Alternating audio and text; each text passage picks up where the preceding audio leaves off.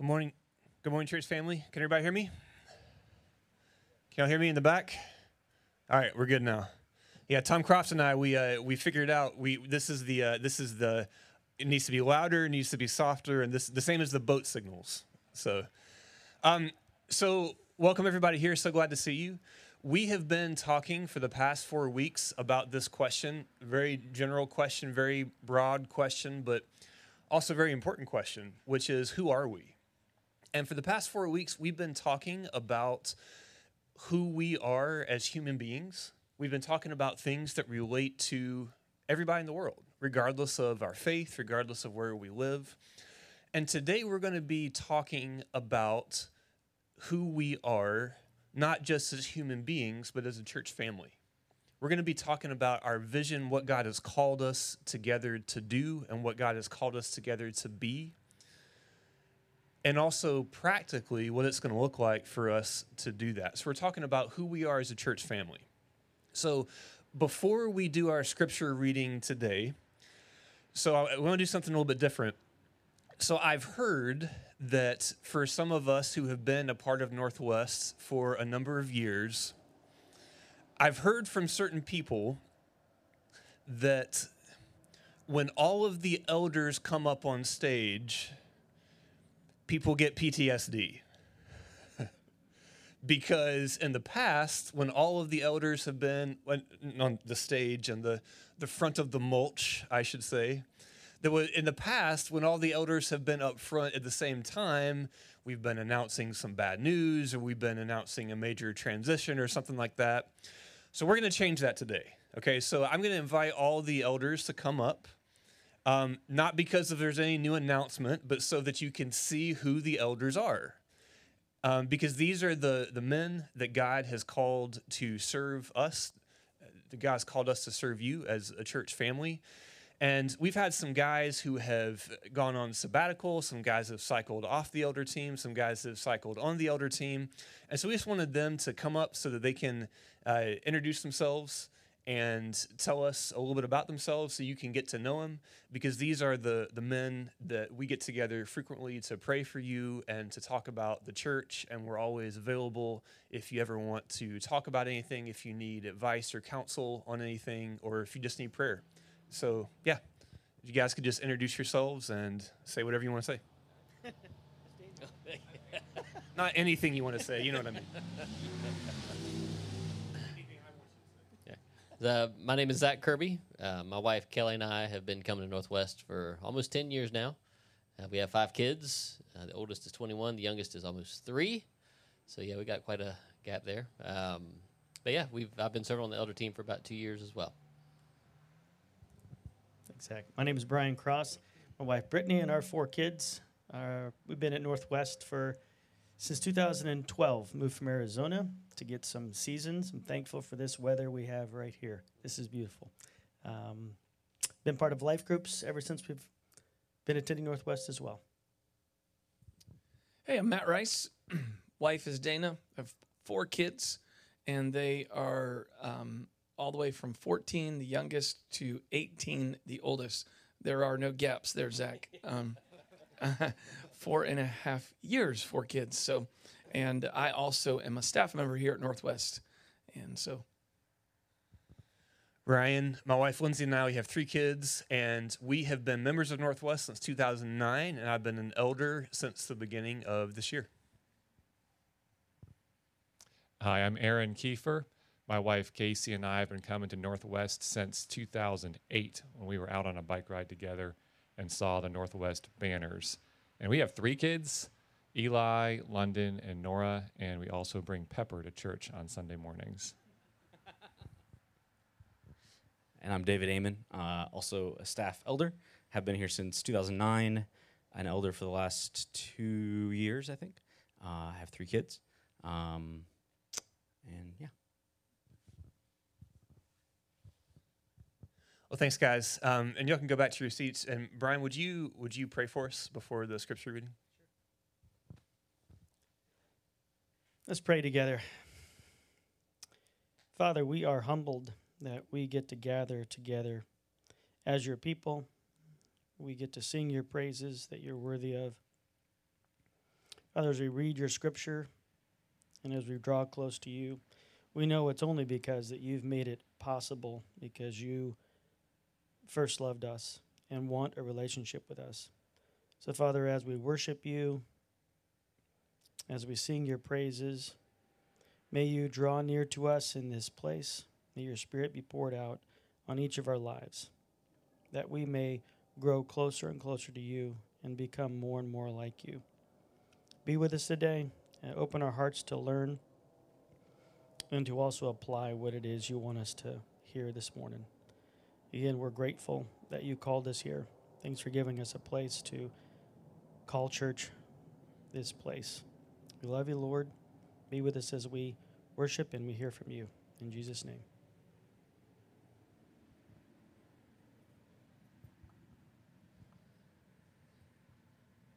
So our scripture reading this morning is from the Gospel of Matthew, chapter 28, verses 16 through 20. It says, "Now the 11 disciples went to Galilee to the mountain to which Jesus had directed them. And when they saw him, they worshipped him. But some doubted. And Jesus came and said to them, 'All authority in heaven and on earth has been given to me. Go therefore and make disciples of all nations, baptizing them in the name of the Father and of the Son and of the Holy Spirit, teaching them to observe all that I have commanded you. And behold, I am with you always to the end of the age.'"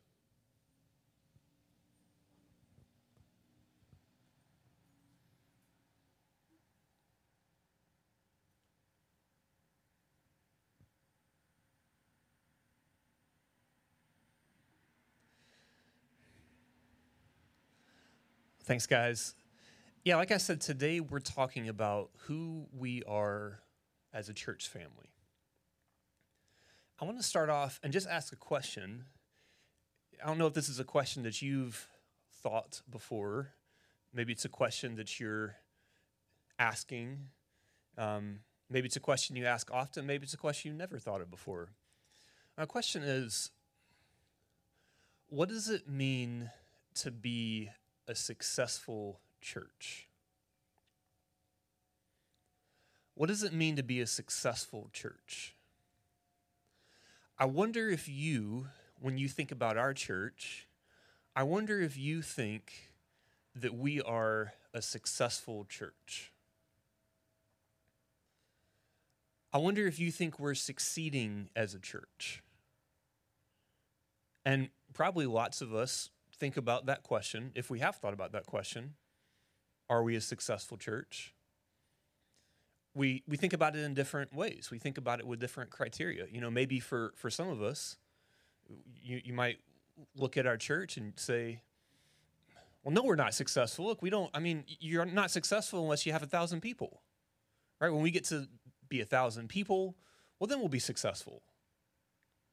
Okay?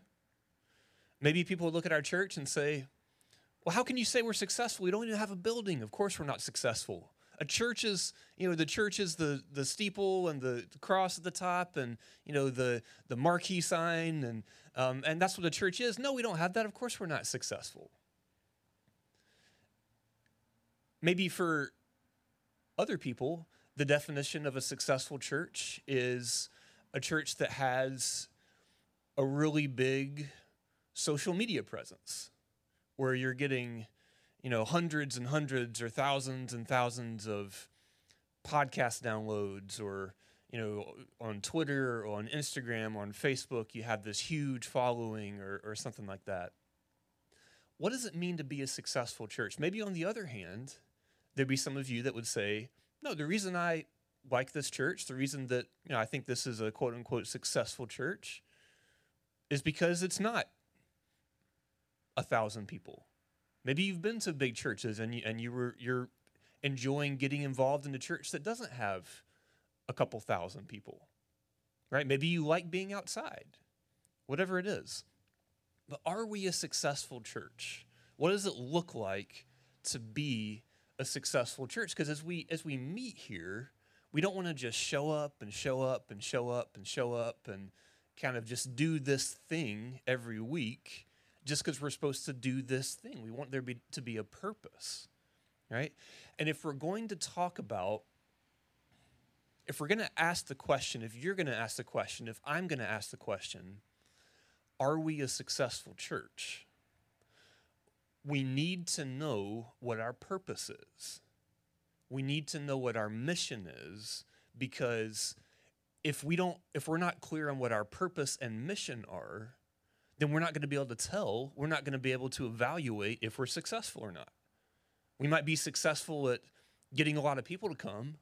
We might be successful at a certain type of a program, but if we're not being successful at accomplishing the purpose that God's called us to, well, then we're not successful, right? So what has God called us to do? Well, in the passage that Zach just read, and you can go ahead and turn there with me, in Matthew chapter 28. So Matthew chapter 28, Jesus has died. The disciples are devastated. They're just devastated. They're heartbroken. Here's this guy they'd followed around. They thought he was the Messiah. They thought he was the Son of God. They thought he could forgive sins. They thought he was the king who was going to free them from their oppressors. And then he's arrested and executed. And they're devastated. They're absolutely devastated. They think, the past 3 years following Jesus has been a waste. What have we been doing here? This is terrible. They're devastated and they're scared. But then something happens. That Jesus rises from the dead and he appears to them and he shows them and he spends time with them, and they're convinced, they believe, they trust that Jesus rose from the dead. And not only do they trust that he is who he says he is, they worship him and they love him and they want to give their lives to him. And so they come to this point in Matthew chapter 28, which is the passage that we're looking at today, where Jesus is about to go back to the Father. And the disciples kind of have this question, the same question that I'm kind of asking right now. Like, well, okay, what are we supposed to do? All right, you are who you said you are. You are who you say you are. You can give us eternal life. You can forgive our sins. What should we do? And this is what he tells them. He tells them very clearly in Matthew chapter 28, in verse 19. He says to go, therefore, and to do what? He says to go, therefore, and to make disciples of all nations. That's a pretty good verse. Somebody should write that on a board and paint it on a board and put it on the back of our church stage. So that is the purpose that God has called us to. God's called us to fulfill. Okay, so if we're making disciples, then we're successful. If we're not making disciples, well, then we're not successful. Okay, and this is where we get this language that you guys have heard us talk about over and over and over again, which is that we, who are we? We are a family of what? A family of disciples making disciples. So we're a family and we're disciples, but not only are we being disciples, we're also making disciples, right? Well, the question is, and again, we throw this phrase around a lot. We use this phrase a lot. I hope you can remember it by now, a family of disciples making disciples, and we're going to keep saying it. But what does this mean? If I'm one of Jesus's 12 original disciples, or if I'm, one of the millions or billions of Jesus' disciples today, I'm asking that question. Okay, make disciples. What does that mean? Make a disciple. How do you make a disciple? Like, I know how to make a sandwich. How do I make a disciple? What are the ingredients for a disciple so that I can make one, right? Well, I don't know if you've ever noticed this before, but Jesus, he doesn't just tell us what to do. He tells us how to do it. Do you notice that? So in verse 19, he says, go therefore and make disciples of all nations. And then he uses two action words, two verbs, in the rest of verse 19 and verse 20 that tells us what it means to make disciples. Okay, so what are we supposed to do? We're supposed to go and make disciples. How are we supposed to do that? Well, he says, first of all, it involves baptizing. You're baptizing them in the name of the Father and of the Son and of the Holy Spirit. So first of all, it involves baptizing. And second of all, he says it involves teaching. Teaching them to observe or to obey all that I have commanded you. Okay, so what are we supposed to do? We're supposed to make disciples. How are we supposed to do that? He says it involves two things. He says it involves baptizing and it involves teaching. All right? So what is baptism? Okay, baptism is basically when we're a family of disciples making disciples. Baptism is when we're talking about our faith, we're sharing about who Jesus is, what he says, what he's done for us, what he teaches. We're talking about that. And then when somebody trusts in Jesus as well, we welcome them into God's family through baptism. Baptism is when we celebrate that God is adopting somebody into his family. Okay, that's what baptism is. All right? And we had the chance to do this spring with Kevin Gordon and Cameron Wellborn. Wasn't that cool? And what we're doing there is we're celebrating that God is adopting them into his family, that he is adopting them to be our brothers, so we can be a family of brothers and sisters. Okay, that's the first thing, is that we're welcoming people into God's family. We're talking about Jesus. We're sharing about who Jesus is, what he says, what he's done. We're talking about him. We're sharing about him. We're living it out. And then when somebody believes, we welcome them into the family of God through baptism. Okay, well, what's the next step? The second step is teaching them to obey all that Jesus has commanded us. Well, I wonder if there's any of you guys that when you hear this word obey, and especially you hear that word commandment, like, okay, commandment sounds like a heavy-handed word, right? And it is a heavy-handed word, okay? But is there anybody else that when you hear we need to obey commandments, does anybody cringe a little bit when you hear that? I feel like sometimes in the church, especially today, obedience gets a bad rap. That if growing up the way I did in an evangelical church, very often when you talk about, we just need to obey Jesus, we would be uncomfortable sometimes because, that sounds a little bit like what? That sounds a little bit like legalism. Like, wait a minute, I thought it was about faith. I thought it was about grace. What's this all about obeying? I think sometimes that obedience can get a bad rap, that we can be afraid of these words like command or these words like obedience. So what is this talking about? What does this mean? Well, I want you to think about this with me for a second. I know some of you have adopted children before. All right, we just said that baptism is when we're celebrating adopting somebody into the family of God, right? So I know some of you have adopted before, and typically, in many cases, when you adopt a child, you adopt a child who's a baby, who's very small. That they don't have lots of experiences. They don't have lots of life experiences or things that they've gone through with their family of origin. You adopt them when they're very young, and so they grow up as just the only family they ever really know is their adopted family. But think for a second, what if you adopt a 10-year-old?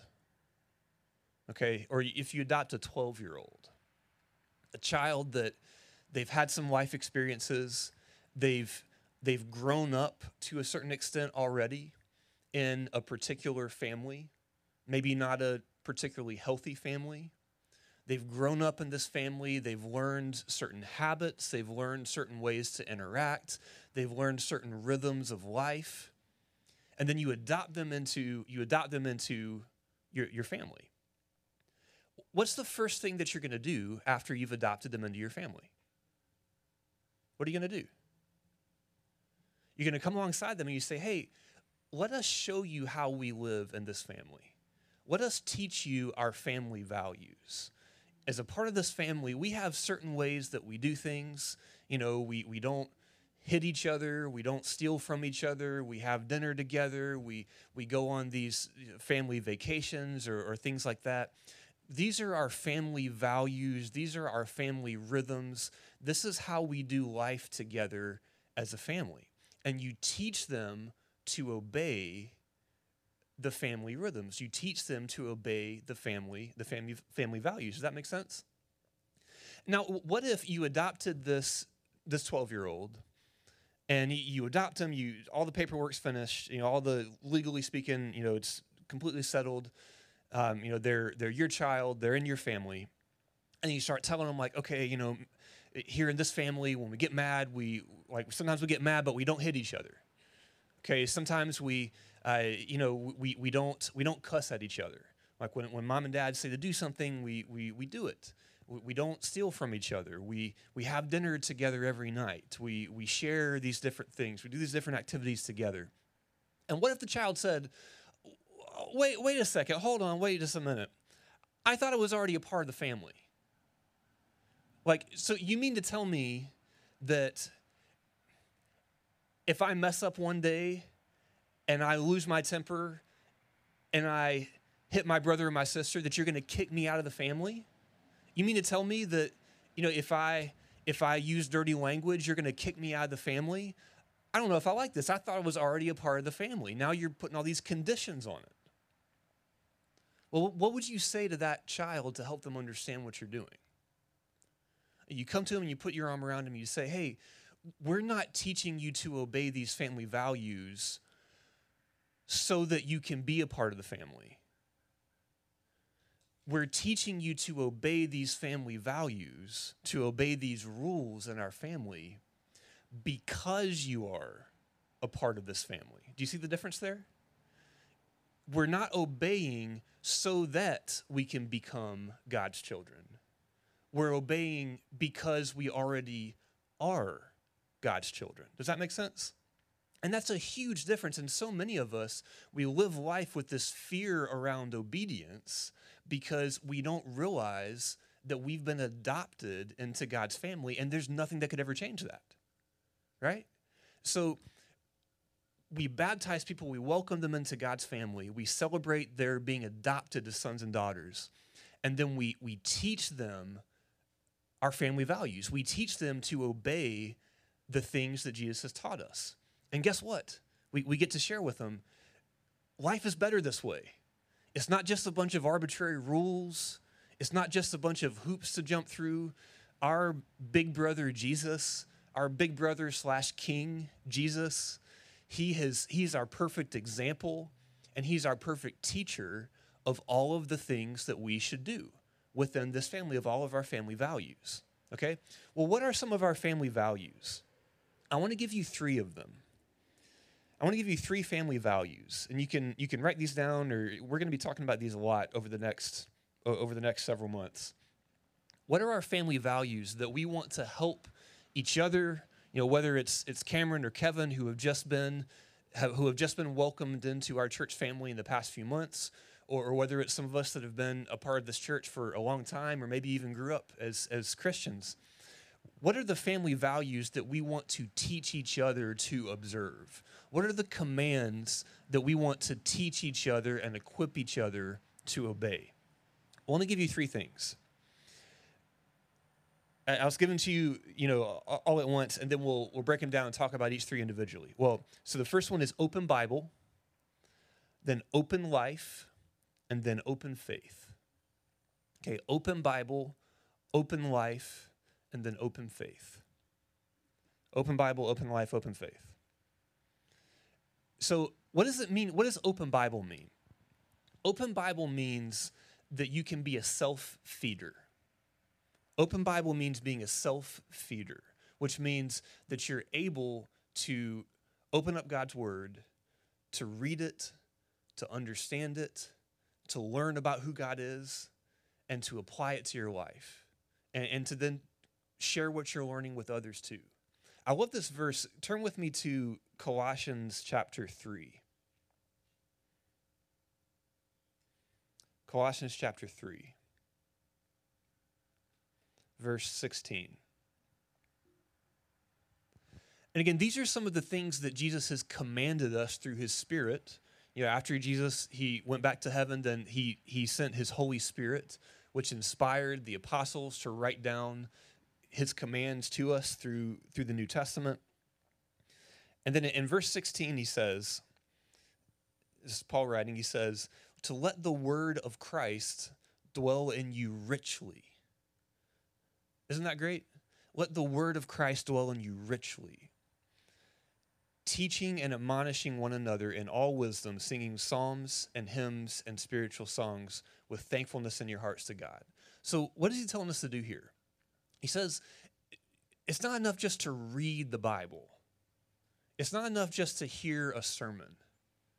We need to be letting the word of Christ, we need to be letting the Bible, we need to be letting God's words dwell in us richly, where we're not just reading it and it's kind of in one ear and out the other, but we're digesting it, we're understanding it, we're applying it to our lives, we're meditating on it throughout the week. And then what's really cool is what he says happens next. Look at what happens in the second half of verse 16. He says, once the word of Christ dwells in you richly, what starts to happen? You start to teach and admonish each other in all wisdom, right? So if I can become a self-feeder, if I can start to read my Bible on my own, to personally read the Bible, to understand it, apply it, obey it, then what happens is I can start sharing what I'm learning with other people. It's kind of like if I'm starving, if I don't know how to cook, if I don't have any money, if I don't know where to buy food, then I can't help anybody else. But if I know how to cook, if I know where to get food, if I have money to buy food, well, not only can I start to be healthy and nourish myself, I can invite people over for dinner. And I can take something I'm learning in the Bible and I say, hey, this is something that God showed me recently. I think this would be encouraging to you. Okay? That's the open Bible. So first of all, it's open Bible. Second of all, open life. Basically what this means is that we want to act like a family. We've used this terminology a lot, that we're not just, we're not just an organization. We're not a club. We're not, name the term. We're a family. And this language of adoption, Romans 8 says that God has not given us the spirit of fear, but given us the spirit of adoption as sons and daughters of God, that we are a family. And if we are a family, we should act like it. We should treat each other like a family. And in a healthy family, what are we doing? We're not just putting on a mask. We're not just putting on a face. We're not just saying, oh, everything's fine. My marriage is fine. My family's fine. Oh, work's going great. Oh, a little bit tired, but everything's okay. We're not just doing that. We're sharing our lives deeply with each other. We're letting each other in. We're letting each other in to see not just the pretty, kind of impressive parts of our lives, but also the less attractive parts of our lives. We let people in to see the ways that we're struggling. And when we are struggling, when we're going through something hard, we don't withdraw, we don't pretend everything's okay, but we come to each other so that we can bear each other's burdens. We confess our sins to each other so that we can encourage each other. We speak the truth in love to each other so that we can help each other. We rejoice alongside each other, and then we mourn and grieve alongside each other too. So that's the second one. First of all, open Bible. Second of all, open life. Thirdly, open faith. Okay, open faith. The principle of open faith, our family value of open faith, what this means, and this is an important distinction too, our faith as disciples of Jesus, our faith is personal. It's personal, but it's not private. Does that make sense? Our faith is personal, but it's not private. Okay, so I believe in Jesus myself, and I hope you believe in Jesus for yourself as well. It's a personal faith, but it's not private, where we just completely keep it to ourselves and never let anybody see it. Okay, Matthew 5 says that we should do what? We should let our light shine before men. He says, don't, if you have a lamp, you're not gonna cover it up with a basket. The whole reason you light a lamp is so that it'll shine and it'll give light to people. And so it illuminates, and it brings warmth, or it brings heat, or it brings clarity, whatever the purpose of it is. Okay, in the same way, we're supposed to not just keep our faith hidden on Sunday morning or hidden in our quiet time. We're supposed to let our light shine onto the people around us. We do this by talking about Jesus, by sharing what he's done for us, by helping people understand the truth of the gospel, and also by our actions, by the way we love people, by the way we serve people. Our faith it's a personal faith, but it's not a private faith, because it's a faith that is going to be shining onto the people around us. It's a faith that's going to be apparent, that's going to be having an impact on the people around us, whether that's Christians or whether that's non-Christians, whether that's our neighbors or our coworkers or whoever it might be. Okay? So open Bible, open life, and then open faith. Okay? These are our family values. So let me get back to that question that I asked at the very beginning there. Are we a successful church? Are we a successful church? How will we know that we are a successful church? Well, we'll know that we're a successful church when we see that people are coming to know Christ, and when we see that people are learning to obey the commandments and the teachings of Jesus. That's how we measure if we're a successful church. So are we a successful church? Well, I want to steal a line from Charlie Rogers that Charlie likes to say that I think is really good. It's about progress, not perfection. Isn't that good? It's about progress, not perfection. So if we say, are we a successful church? That's almost not really the right way to say it, right? Because it's not like you get to a certain point and you say, okay, now we are a successful church. We get the stamp. We put up the championship banner. That's not the way it works. It's about progress, not perfection. So maybe a better way to ask the question would be, is God working in our church? Is the Holy Spirit moving in our church? Is God making a difference? Is he changing us? Is he working in us? Is he working among us? And is he working through us? Well, I want to say that are we perfect? Of course not. We're far from perfect. I'm far from perfect. All of us are far from perfect. And as a church, we have a long way to go. But are we making progress? Are we seeing God work? Are we seeing God change people's lives? Are we seeing the Holy Spirit transform people? Are we seeing people learn how to live out our family values of open Bible, open life, and open faith? Absolutely. We absolutely are. I want to give you a few examples. Several months ago, actually about a year ago, I started meeting with several guys in our church. I started meeting with Travis Gunther and Matt Embry and Ming Lee and Matt Trebbing and Cameron Wellborn, Stephen Greenlee.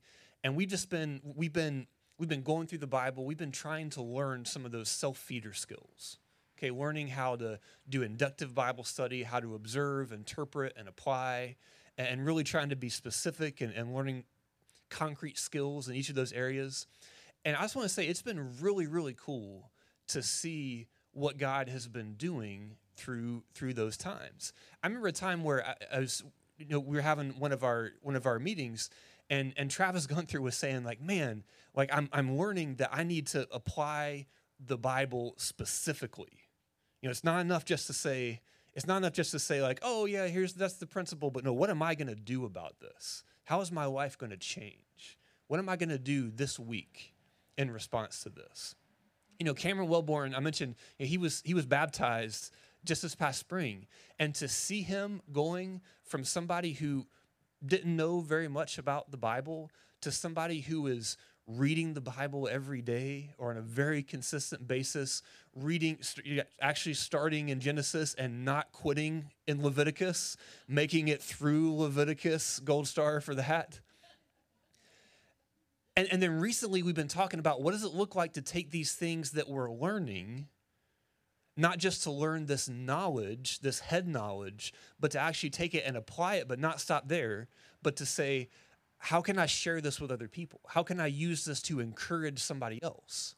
And just yesterday, Cameron and Stefan and I were in a meeting last night, and we were just talking about what does this look like? How can we encourage our families? How can we encourage our children?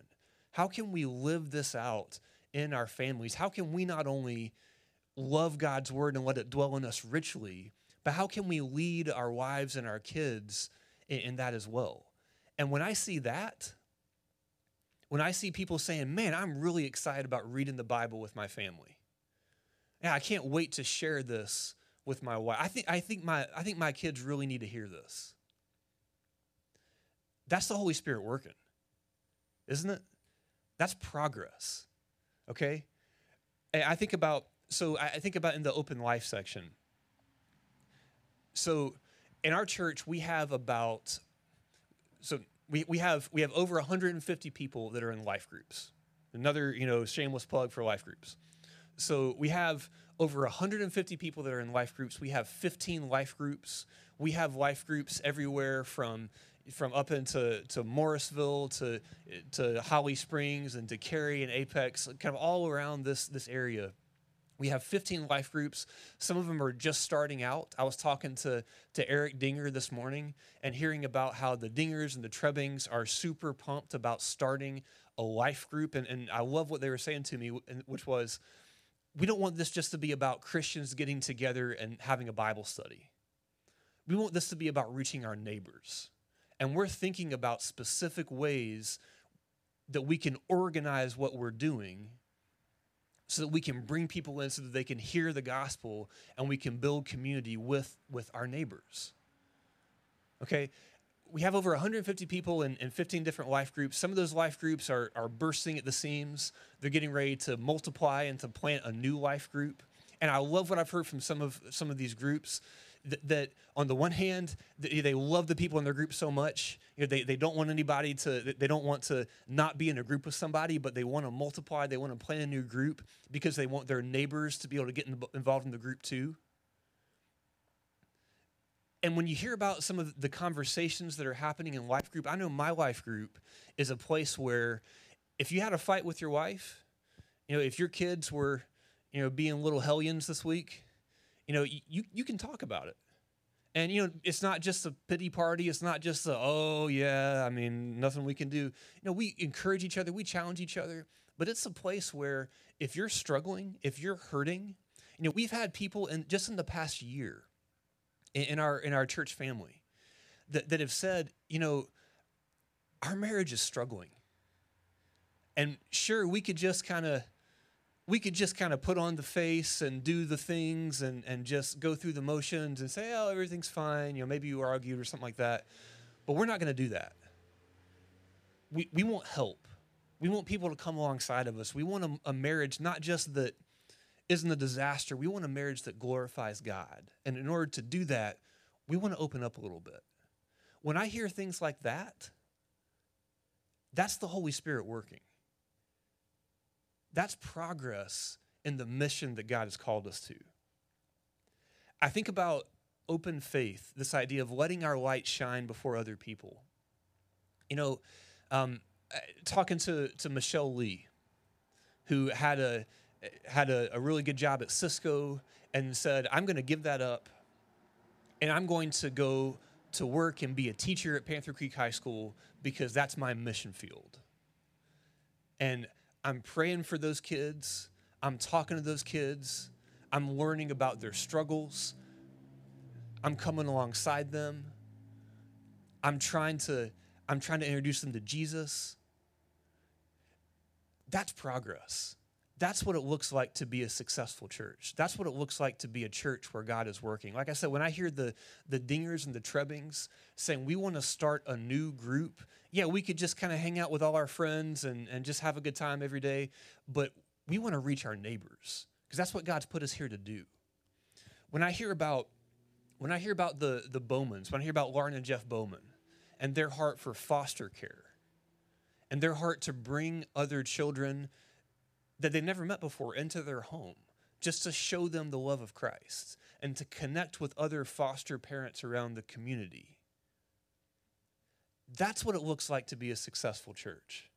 When I talk to Dennis Abel and I hear about the ways he's playing tennis with people, praying for the guys he's playing tennis with, sharing the gospel with them, building relationships with them, praying for the neighbors, that's what it looks like to be a successful church. You know, just a couple months ago, some of the residents of Woodhall, the neighborhood Woodhall, just right across the street here, and I got together and we said, we're going to meet every month and we're just going to have a prayer walk for this neighborhood. And we walked around, we prayed, and we just prayed for our neighbors, seeing Ed Hogan, seeing Paul Rim, seeing James Wong, seeing other people walking house by house and saying, okay, here's the family that lives in this house. Let's pray for them. Let's pray for this family. Let's pray for, I know this family, they have this going on. Let me pray for them. Let's pray for this thing that's happening in our neighborhood. Let's pray that God would raise up disciples here. Guys, that's what it looks like to be a successful church. It's not, we don't judge success by having a celebrity pastor.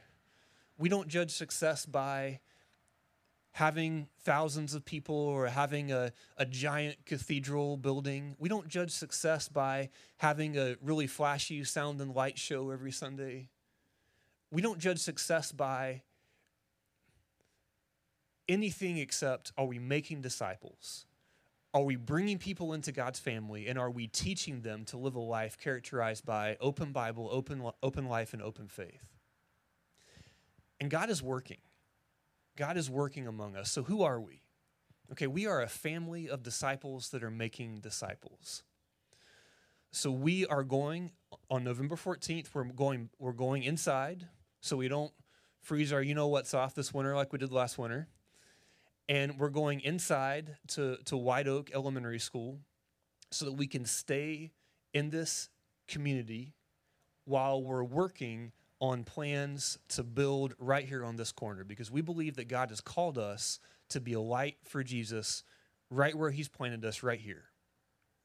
And we want to be a family of disciples who are making disciples, who are learning to trust, love, and obey Jesus, and who are teaching each other to live a life characterized by open Bible, open life, and open faith. So that's what we're doing. I hope you're excited about that. I'm really excited about that. For the next 3 weeks, Matt Rice and I are going to be talking about specifically what that looks like. We're going to be talking about specific skills, specific texts, specific action plans that we can have to develop ourselves individually, to develop our life groups, and also to develop our families and develop our church body in these 3 different areas, these 3 family values that we have. So come back next week and we'll dive into that. Let me pray for us.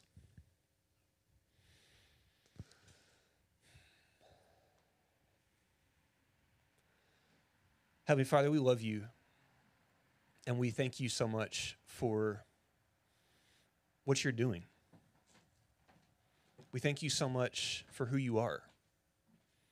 We thank you so much for sending Jesus to die for us. Thank you for sending your Holy Spirit to live inside of us. Father, I pray for this church. I thank you for giving us the privilege and the blessing to be a part of this church family. God, I know we're far from perfect. I know we have a long way to go. I know I have a long way to go. But God, I just ask that you would work in us, that you would work through us. Help us to live life with an open Bible. Help us to live life in community with each other. Help us to let our light shine onto those around us. Please do this by the power of your Spirit and for your glory. In Jesus' name, amen.